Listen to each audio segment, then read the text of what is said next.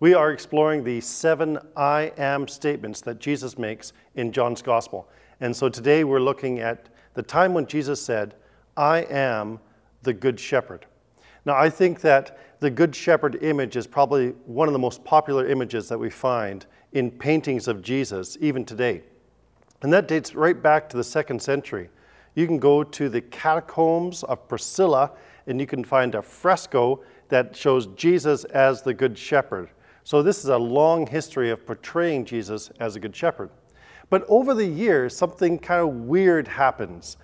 Jesus gets a lot wider and a lot more handsome, and he ends up becoming somewhat sentimentalized in the portraits that we find of Jesus, the Good Shepherd. And I think it's kind of sad because it takes away from the radical message of Jesus and the radical statement that he makes when he says, I am the Good Shepherd.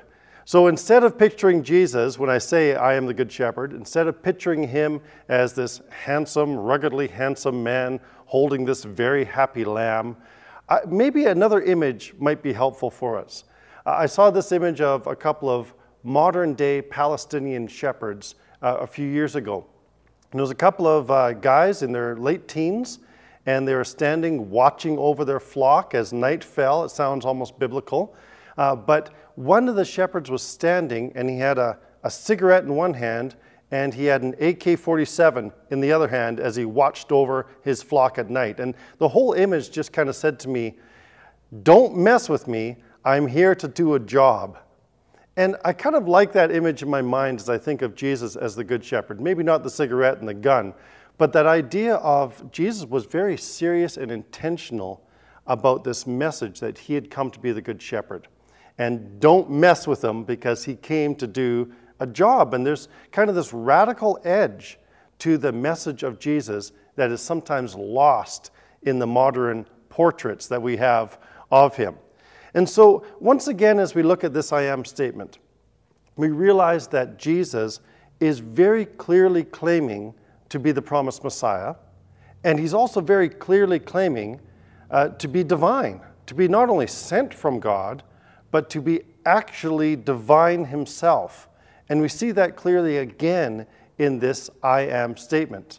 I am the Good Shepherd. The I am statements are loaded with divinity, and we especially see it when they stand alone, like when Jesus says, before Abraham was, I am. But we also see it in these 7 I am statements. They're just loaded with that sense of divinity. But then even when Jesus says, I am the Good Shepherd.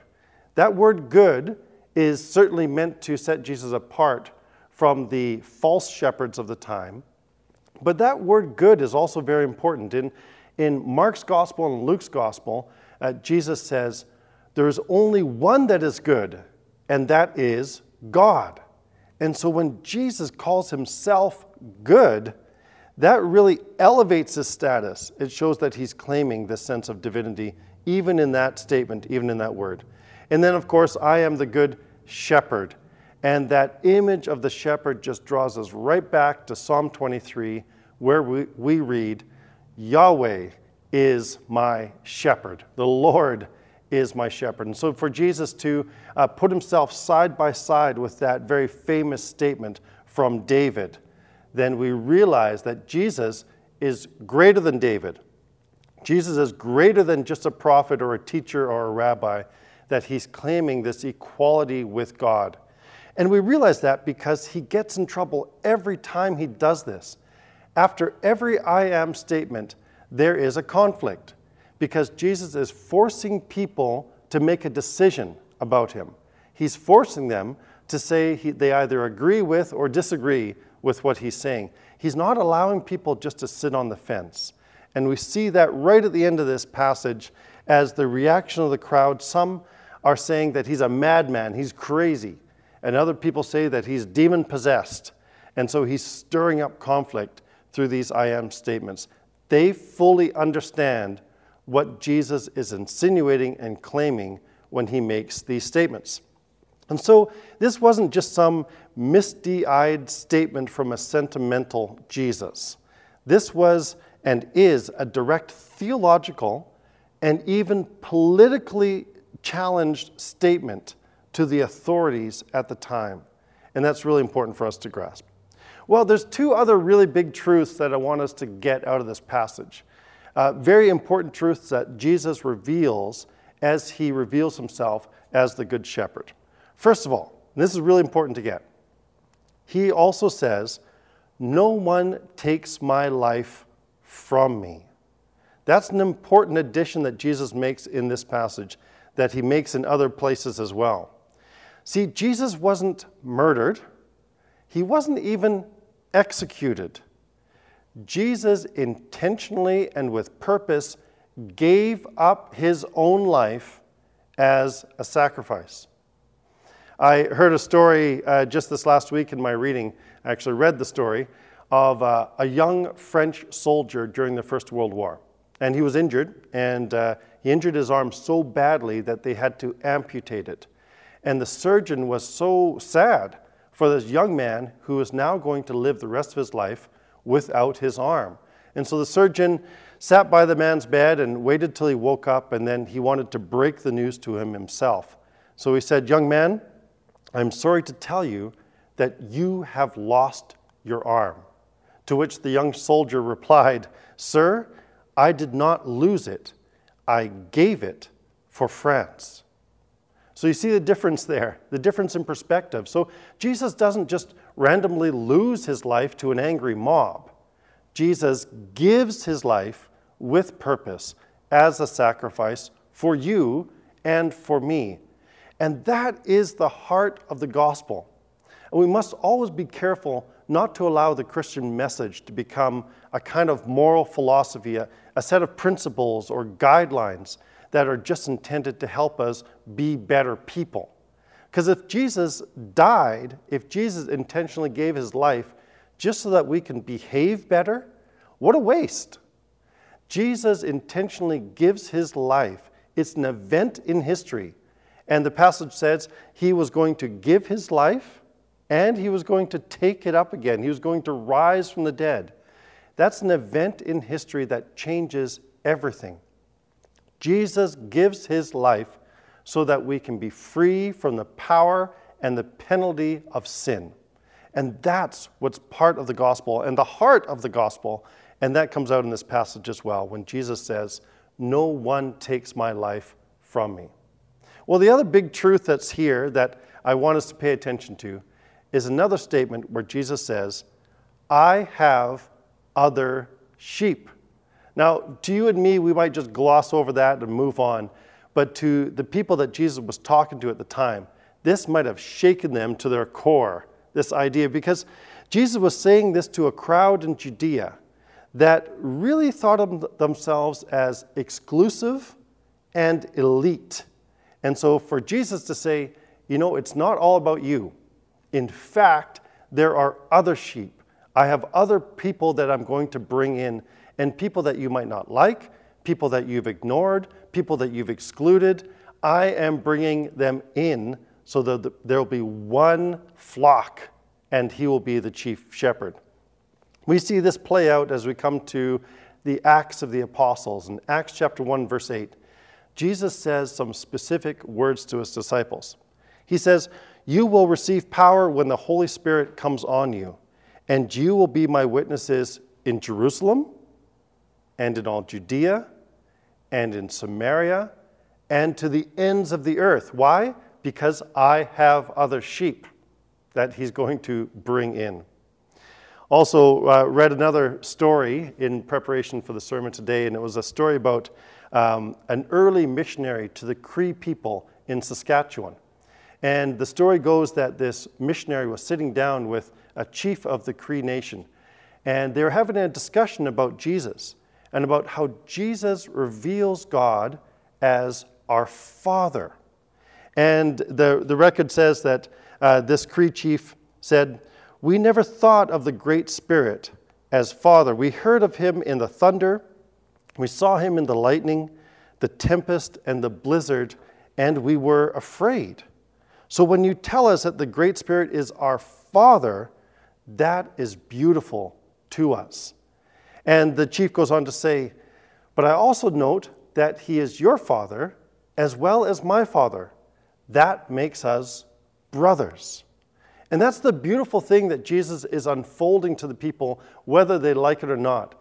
The Jewish leaders definitely did not like this idea that there were other sheep, that Jesus had an expansive view of the kingdom of God. And that expansive view would be brought into unity through the death and resurrection of Jesus. And that's part of what we find in this passage as well. So the beautiful vision and a beautiful truth that Jesus is revealing to us as not only the good shepherd, but the only shepherd, the one that's going to unite people together by God's Spirit. Well, I want us to get down, though, to the heart of the passage, at least the heart of the passage as I read it and as it comes to me today. The heart of the passage for me is found in this phrase: I know my sheep, and my sheep know me. It's this intimacy. It's this knowledge that Jesus has of his sheep and the knowledge that they have of him. So Jesus is saying, I'm not some imposter. I'm not some con man. I'm not just some other guy claiming to be the Messiah who's going to fall flat in his face and his people are going to scatter. Unlike these self-appointed elitist religious leaders, I know my sheep and my sheep know me. I have the well-being of my sheep at heart, not my own well-being. I come right through the front door, not like a thief climbing over the walls. And this is probably the most important for me today, I won't abandon my sheep when trouble comes, because I am the good shepherd. You know, even though I think that some of the modern paintings of Jesus are too sentimental and that they can distract us from the radical message of Jesus, I still want us to understand that this image of Jesus as the good shepherd is still a strong tenderness, a strong compassion that Jesus shares with us when he says, I am the good shepherd. So just as Jesus sends his words of judgment to the elitist religious leaders who were false shepherds and bad shepherds, in those words he also weaves encouragement and compassion for the larger group of people that are listening to him during that time, people who were lost and without a shepherd. And Jesus says this to us today: God knows you. God has your eternal well-being at his very heart. He gave his life for you. And he won't abandon you like so many others will when the going gets rough. That's part of the message today of what it means for Jesus to be the Good Shepherd. I've told some people about Professor Douglas Macmillan before. Douglas Macmillan was a Scottish professor, and before he was a professor, he was a shepherd in the Highlands of Scotland. And he tells many stories, and I've probably told a few of them to the congregation here. But one of my favorite stories is when he talks about caring for a little lamb who had been rejected by its mother. And he took this little lamb in, and he was on a break from seminary, and he was back at home on the small farm. And he took the little lamb in, and he cared for it, and he nurtured it, and he got it ready to go out and join the rest of the sheep.